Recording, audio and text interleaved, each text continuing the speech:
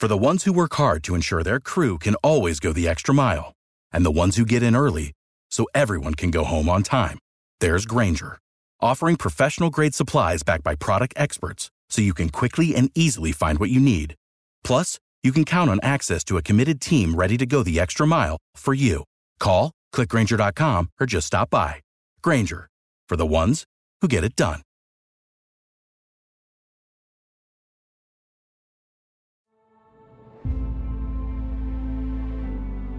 The memories. The clock is down to 48 seconds. 20-10, Colorado leads Nebraska. They have waited a long time for this. So many times, the red flood has come into Folsom Field, and they have gone back across the border to the north, the winner. It won't be this time. The stories. Prukop to the corner for Carrington, intercepted! Colorado got it! Witherspoon!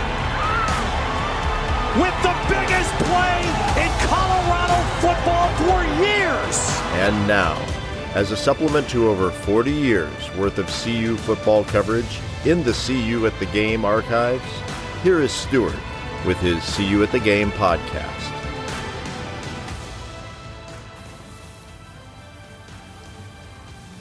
Greetings, Buff fans, from See You at the Game. This is Stuart Whitehair, publisher and editor for the See You at the Game website and your host for the See You at the Game podcast. I'll be joined in a moment by Brad Geiger and Neil Langland, and we'll take a look back at CU's 34-0 win over Arizona. We'll then turn our attention to giving you our tips for the upcoming road game against Cal. Now, for those of you that are new to the podcast, tips can be loosely broken down to our discussion of the talent, intangibles, preparation, and stats for each upcoming game. If you haven't already, please remember to subscribe to our podcast wherever you download your podcasts. And remember to check in at the See You at the Game website on Wednesday mornings when I post my in-depth written tips for each game. The Buffs posted a much-needed win over the Arizona Wildcats and did so in convincing fashion. Well, at least after the special teams and defensive touchdowns turned the tight game into a rout. The Cal Bears are only 1-5 on the season, with their only win coming against a team from the Big Sky Conference. And yet, the Las Vegas odds makers have listed the Bears as a 10-point favorite over the Buffs. Is Vegas right? Or will the Buffs post a second consecutive Pac-12 victory? Let's find out.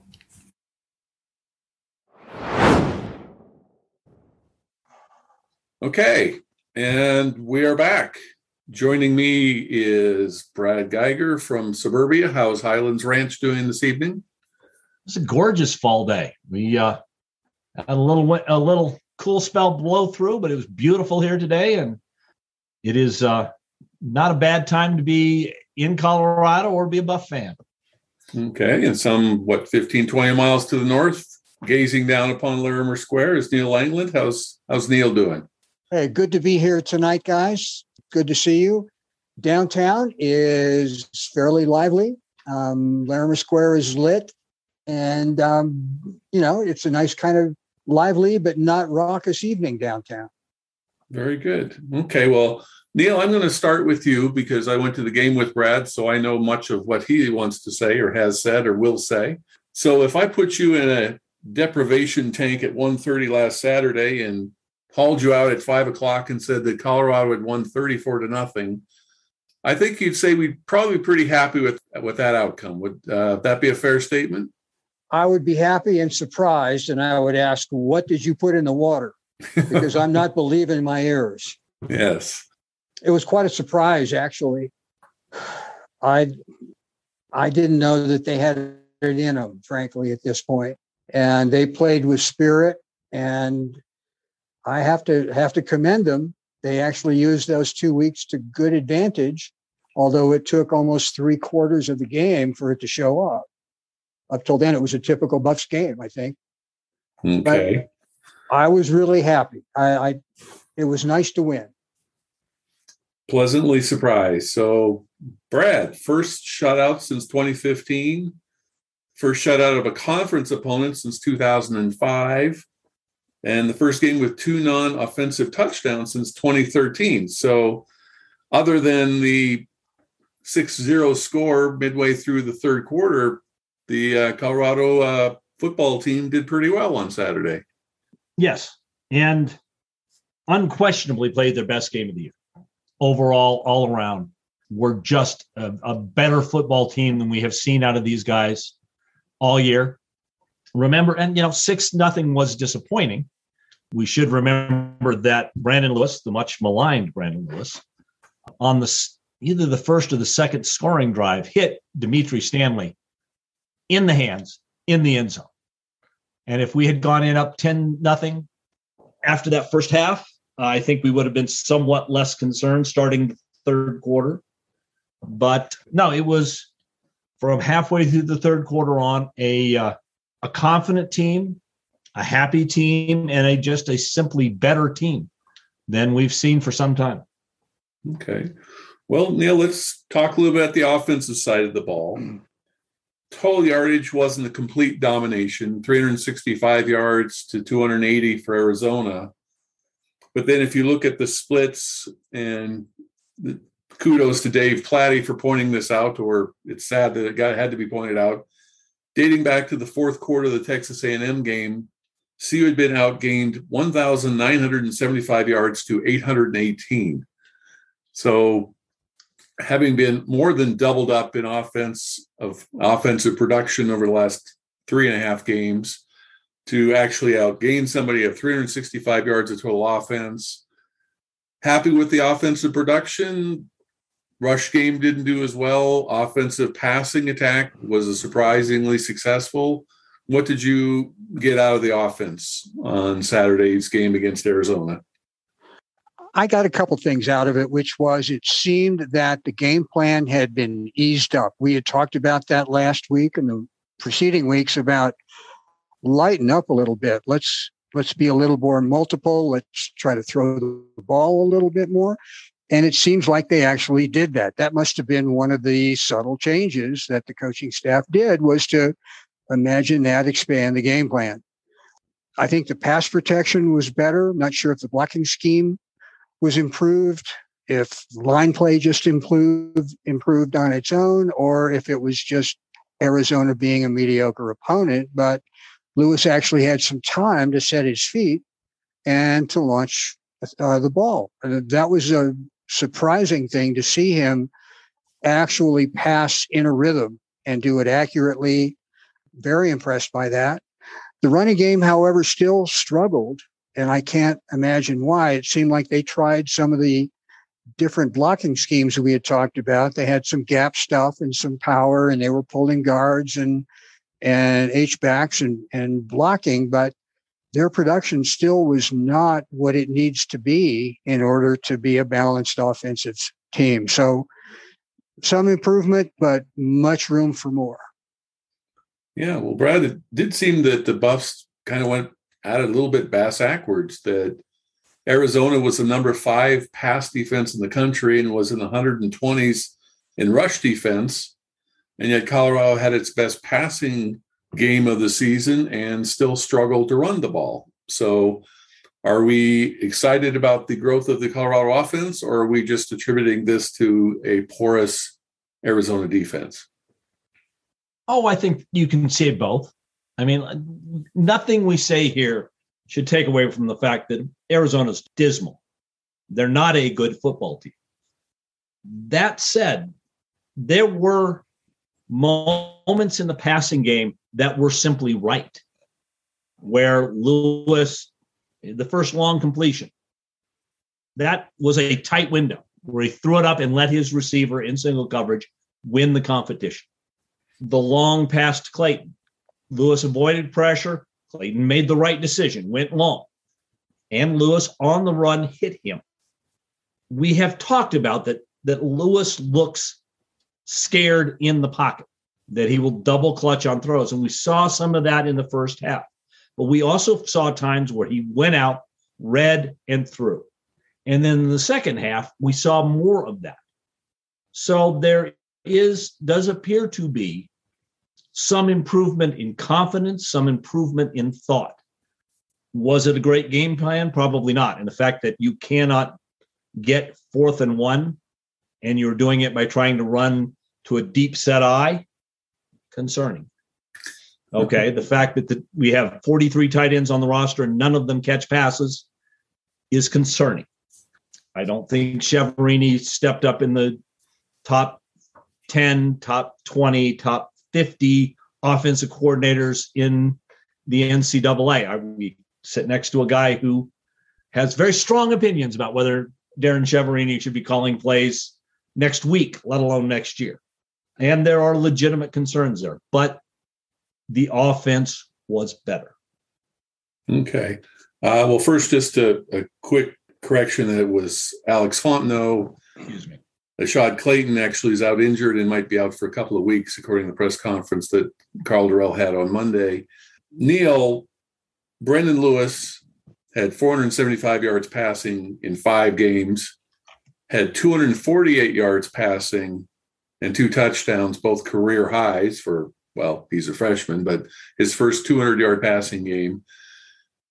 Are you thinking that Brendon Lewis has turned the corner, or are you making note of the fact that until it was 20-0 thanks to a special teams touchdown and a defensive touchdown, the passing game really didn't take off necessarily? There were some, as Brett mentioned, a couple of completions, the Brendan Rice jump ball to start the game, Dimitri Stanley touchdown that wasn't caught, the Alex Fontenot scramble pass. There was some success there, but overall the offense didn't score a touchdown until it was already a rout, and it was already 20-0, and Arizona kind of folded up its tent. So are we happy with the progression of Brendon Lewis, or are you of the message boards wondering why Drew Carter didn't get to play more in the 4th quarter so we can see what he can do? I have to come down on the side of Lewis having a good day, being in a groove, and letting him stay there and let him know how that feels. Yeah. And I think part of what we saw from him was progress. I think part of it, too, was a game plan fitting his capabilities. They avoided throwing the ball over the middle and making complicated reads. Instead, threw it outside the numbers where it was probably an easier read and throw for a young quarterback. So they were designing plays that he could do, so that we know now that he has some capability. What we haven't seen is him going through complex reads and successions in order to solve a difficult defense. I think as long as they stay simple, Lewis will continue to progress. And I was impressed with his poise on the scramble that Brad mentioned. He kept his eyes downfield, was able to find the open guy. Those are all good things that you have to commend the kid for. I think he improved a lot. Okay. Well, the offense is a work in progress, but you certainly have to give hats off to the defense. As we were talking about, first shutout since 2015, and that was against Nicholls State.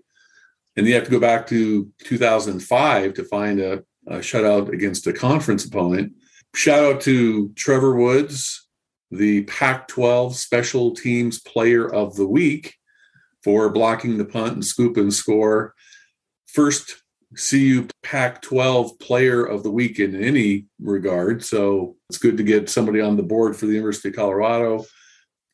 A shutout is a shutout is a shutout. Arizona hadn't been shut out by anybody as bad as Arizona's been since 2012. So it's not a little thing. Brad, do you want to talk about the goal line stand in the 2nd quarter, or do you want to rave about your prediction that Carson Wells was going to become the hero that we all hoped that he would become as a leader of the defense? Well, we can, of course, talk about both. As much as the punt block was the turning point for winning the game, if that goal line stand was as strong as you're going to see, 1st and goal, no yardage. 2nd and goal, pushed them back. 3rd and goal, pushed them back. 4th and goal, a play that had zero chance of ever succeeding. In part because guess who?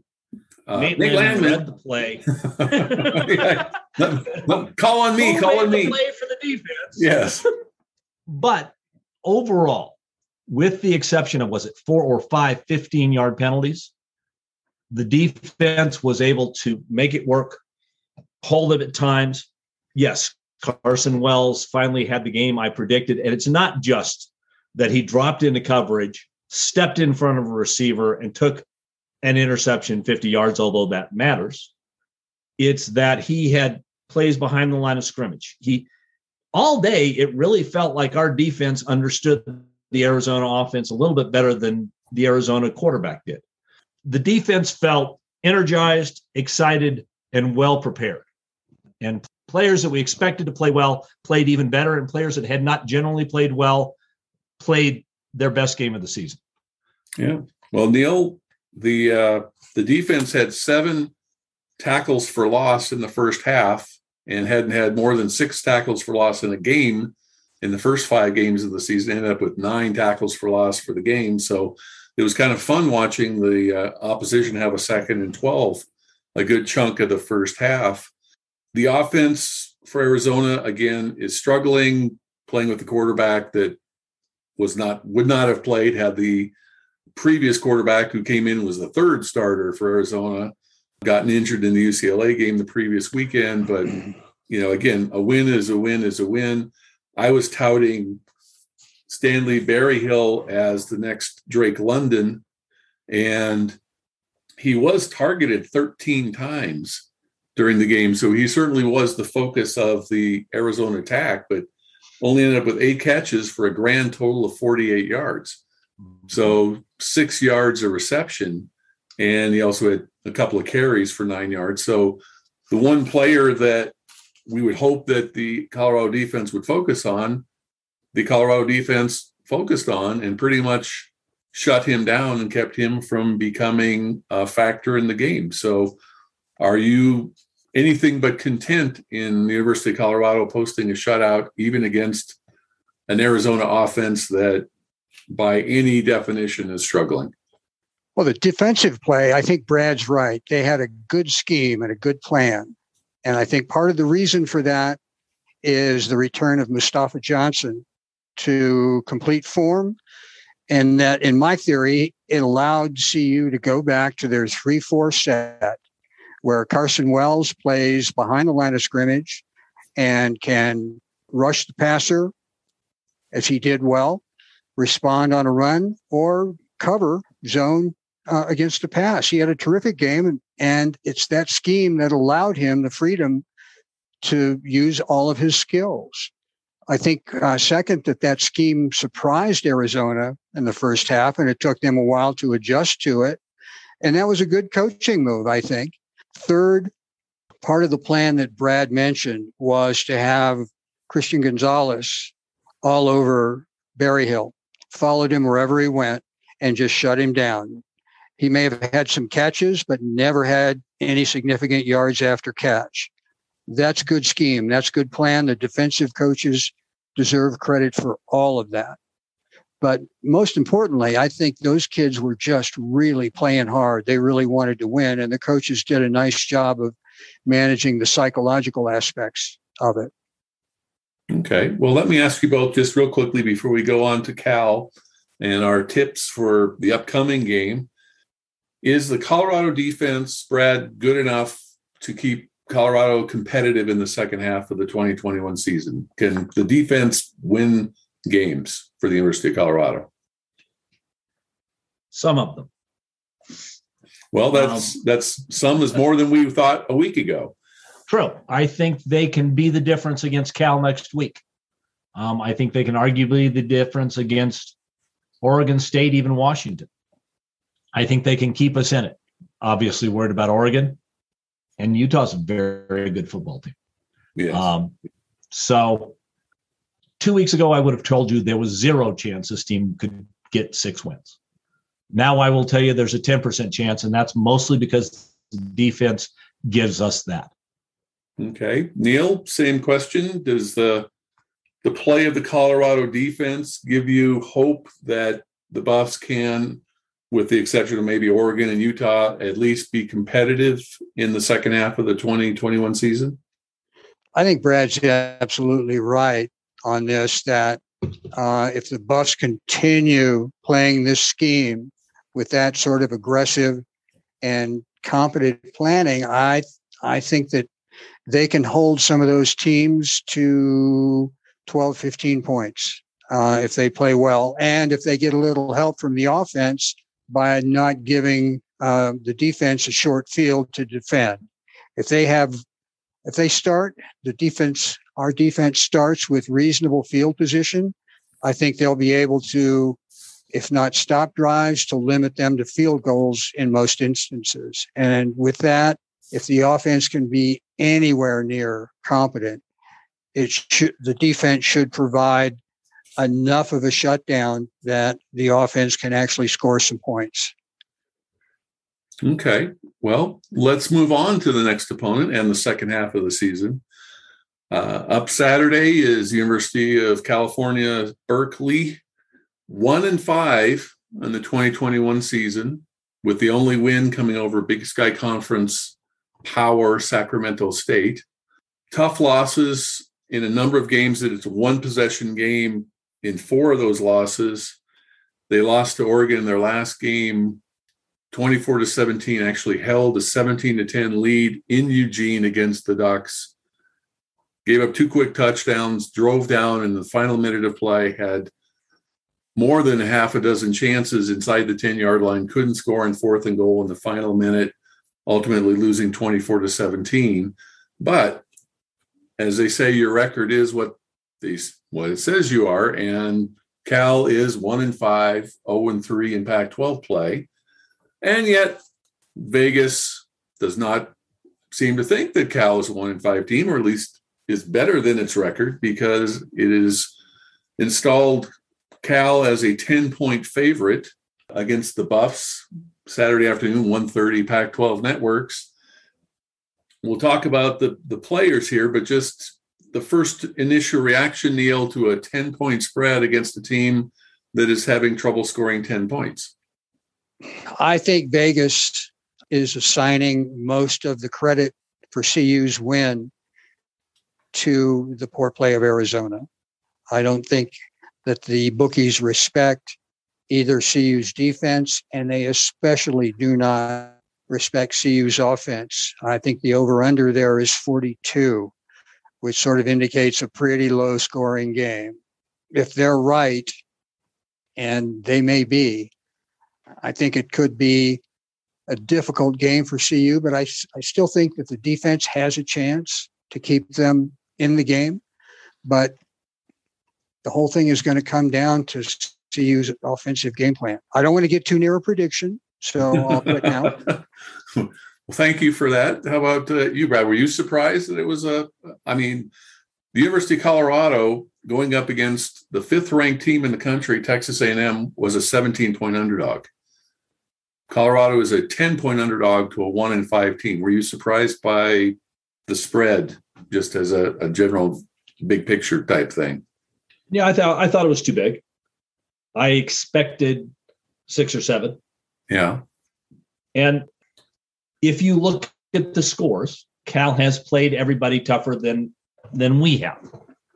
Okay.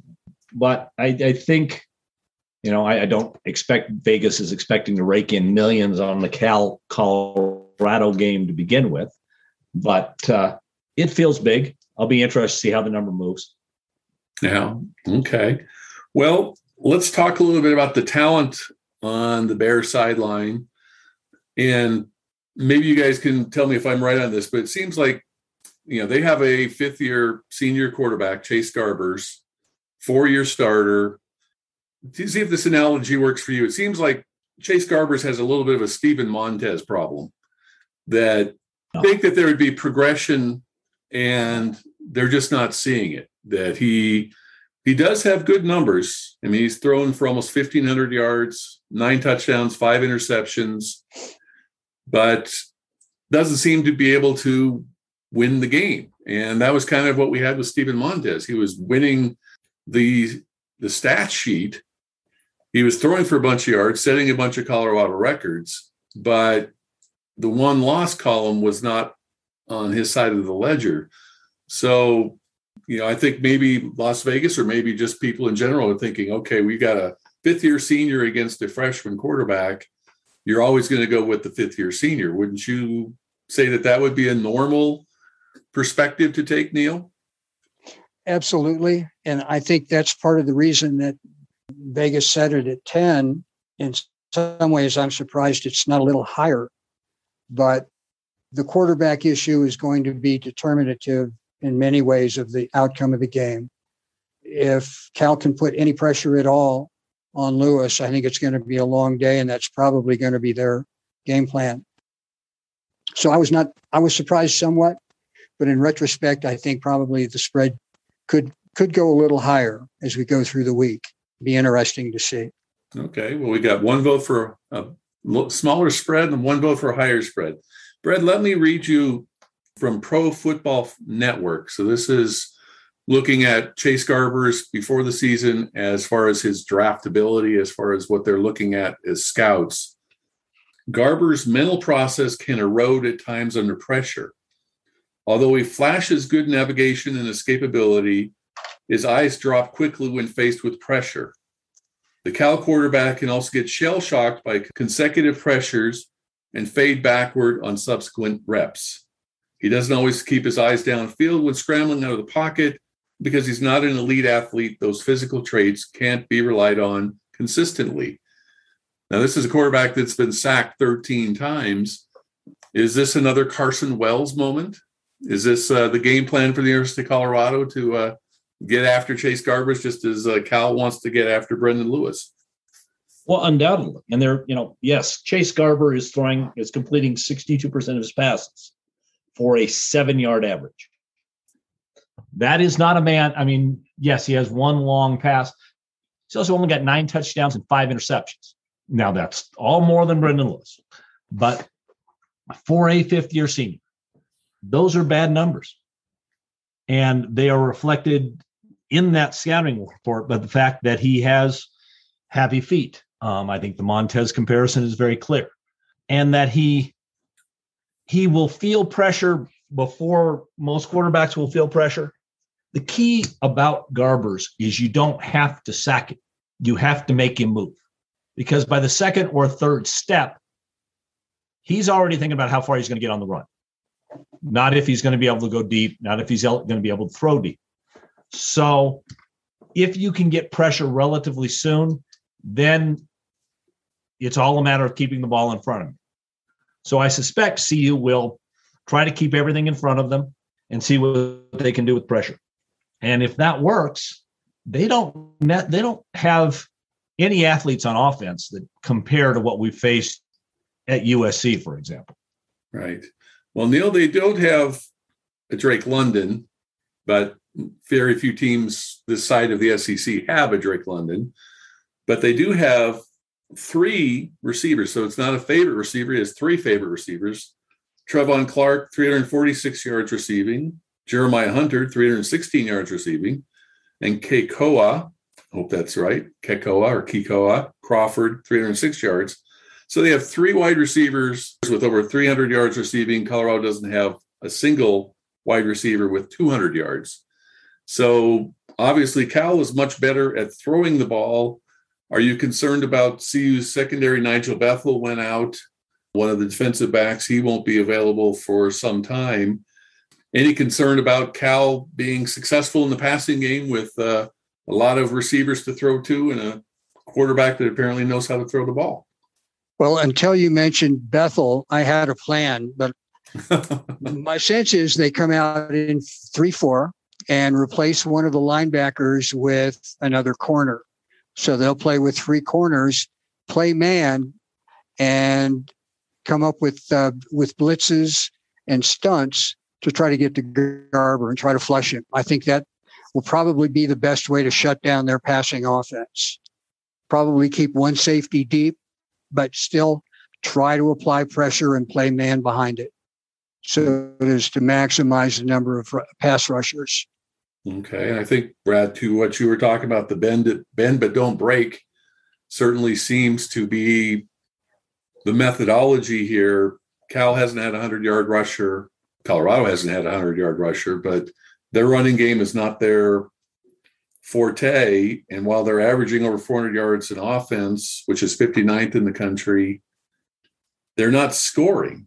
They're 104th in scoring offense, which belies the success. Having 400 yards per game in offense, you think you'd be scoring more than 23 points a game. So that's CU's strategy, is play loose between the 20s and then force field goals. Is that the defensive game plan that you're referring to? Well, they're going to make them make 8-10 play drives.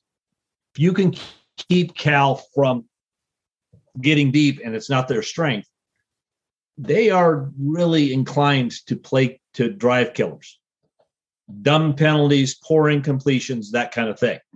So, yeah, unquestionably, the idea will be, can you, Chase Garbers, can you do it consistency? And sometimes can you do it under pressure? Okay. So on the other side of the ball, Neil, this is a defense. Now, last week we were playing against the Arizona Wildcats, which was, at least by the numbers, good against pass, lousy against the run. So naturally, Colorado throws the ball. 248 yards passing and only 117 yards rushing. Now you're going up against a team that is better against the run, 50th against the rush, 111th in pass defense. So since Colorado offensive schemes are contrarian, does that mean that Colorado is now going to run the ball since we're going up against a good rush defense, or are we going to try and continue to have success in the passing game now that we know how to throw the ball past 4 yards beyond the line of scrimmage? Oh, what a horrible question. I don't know how to answer that, Stuart. I would say that CU needs to work on its short and intermediate passing game, outside the numbers, swing passes, screens, wide receiver screens, try to attack them that way to try to loosen them up. And if they're having some success, then it's going to be a passing day. But if not, then they're going to have to fall back against that run defense. And I'm afraid if we can't pass the ball, then we're going to be one-dimensional and not score any points. So I think we have to throw the ball, long story short. Yeah, well, fingers crossed. So just, again, getting a little bit wider lens here, Brad, we're going against a Cal team and a home crowd that is last in the Pac-12 in terms of capacity. They're averaging only about 50% capacity at their games, so not necessarily an intimidating crowd. And even though they played well against Oregon a week ago Friday, doesn't necessarily instill a bunch of extra people in the stands for Saturday. Colorado, of course, struggling in many respects, struggles on the road as well.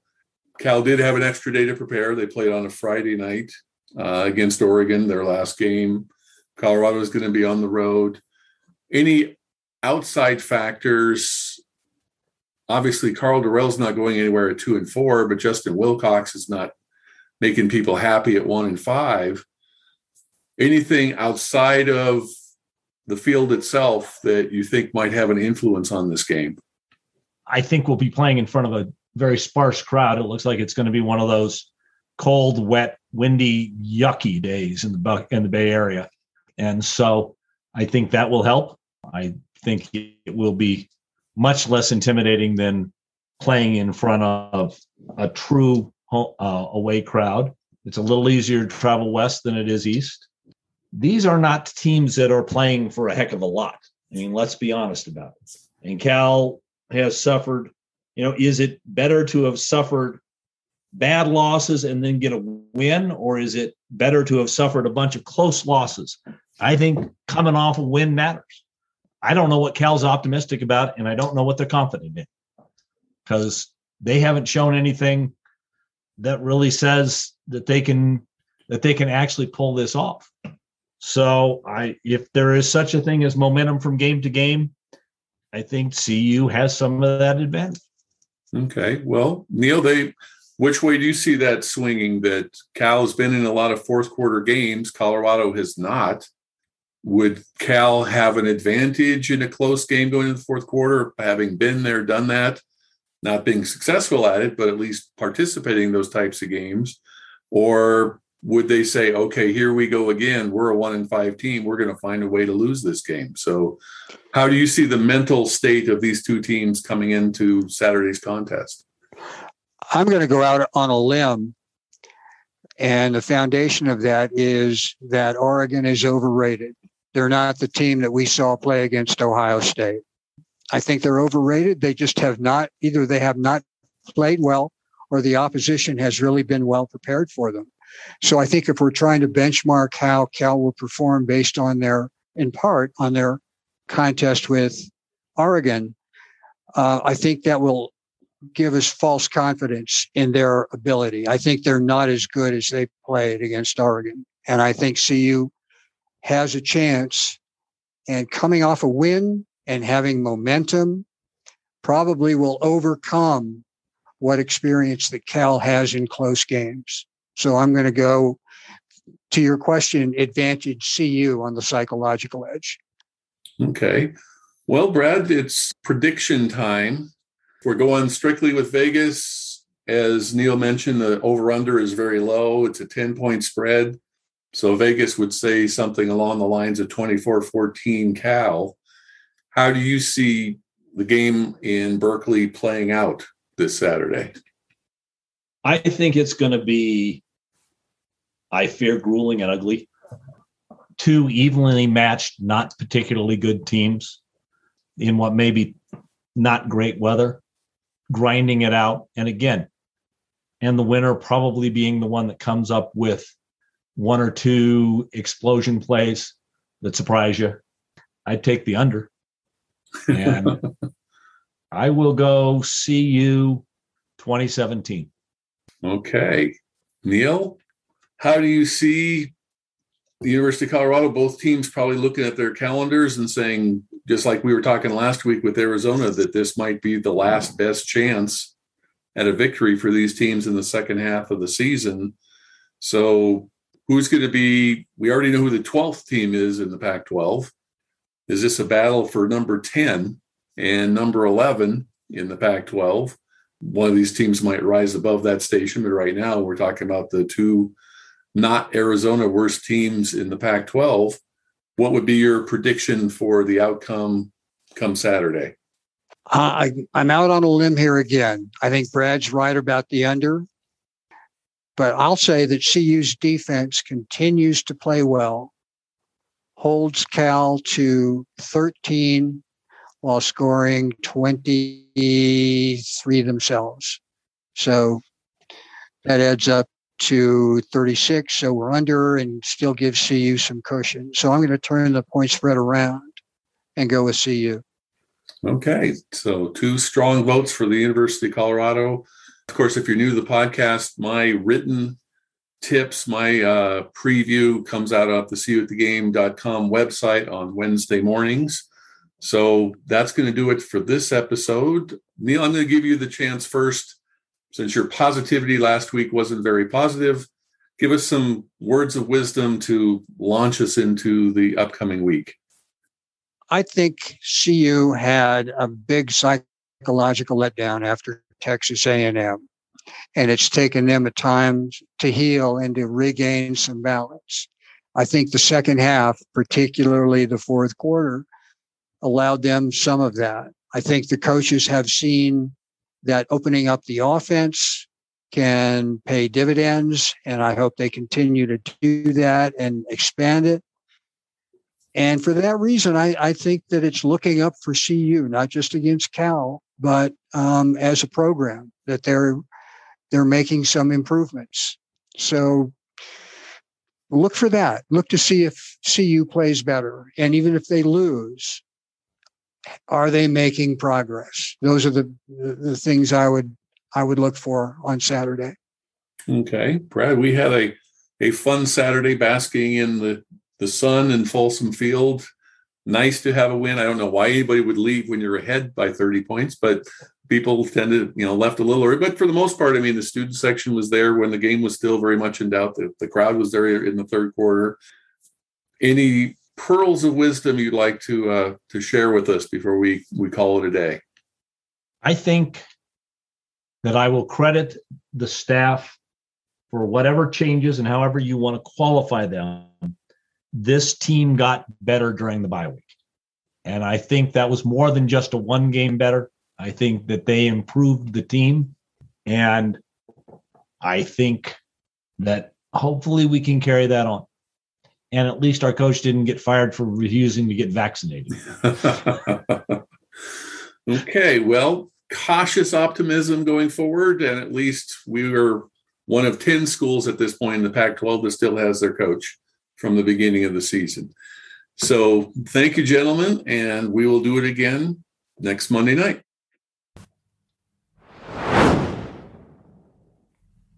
Thanks for listening. If you aren't already familiar with the See You at the Game website, Game Week goes like this. On Tuesday mornings, the weekly podcast is posted. On Wednesdays, my written preview, my written tips are posted. On Fridays, there are the Friday Fast Facts. On Saturday, the game story, including game notes and locker room quotes, goes up a few hours after the final gun, with my essay for the game being posted on Sunday mornings.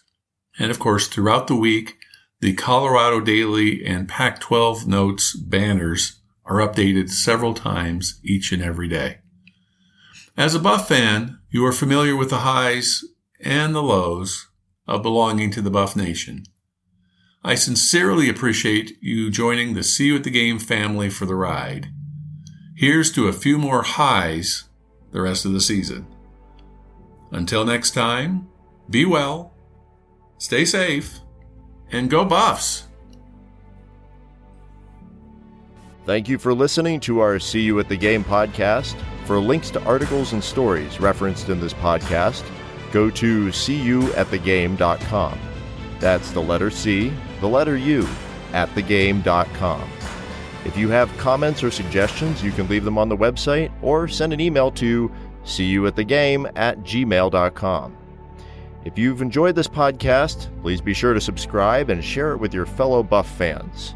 Until next time, when we will again see you at the game.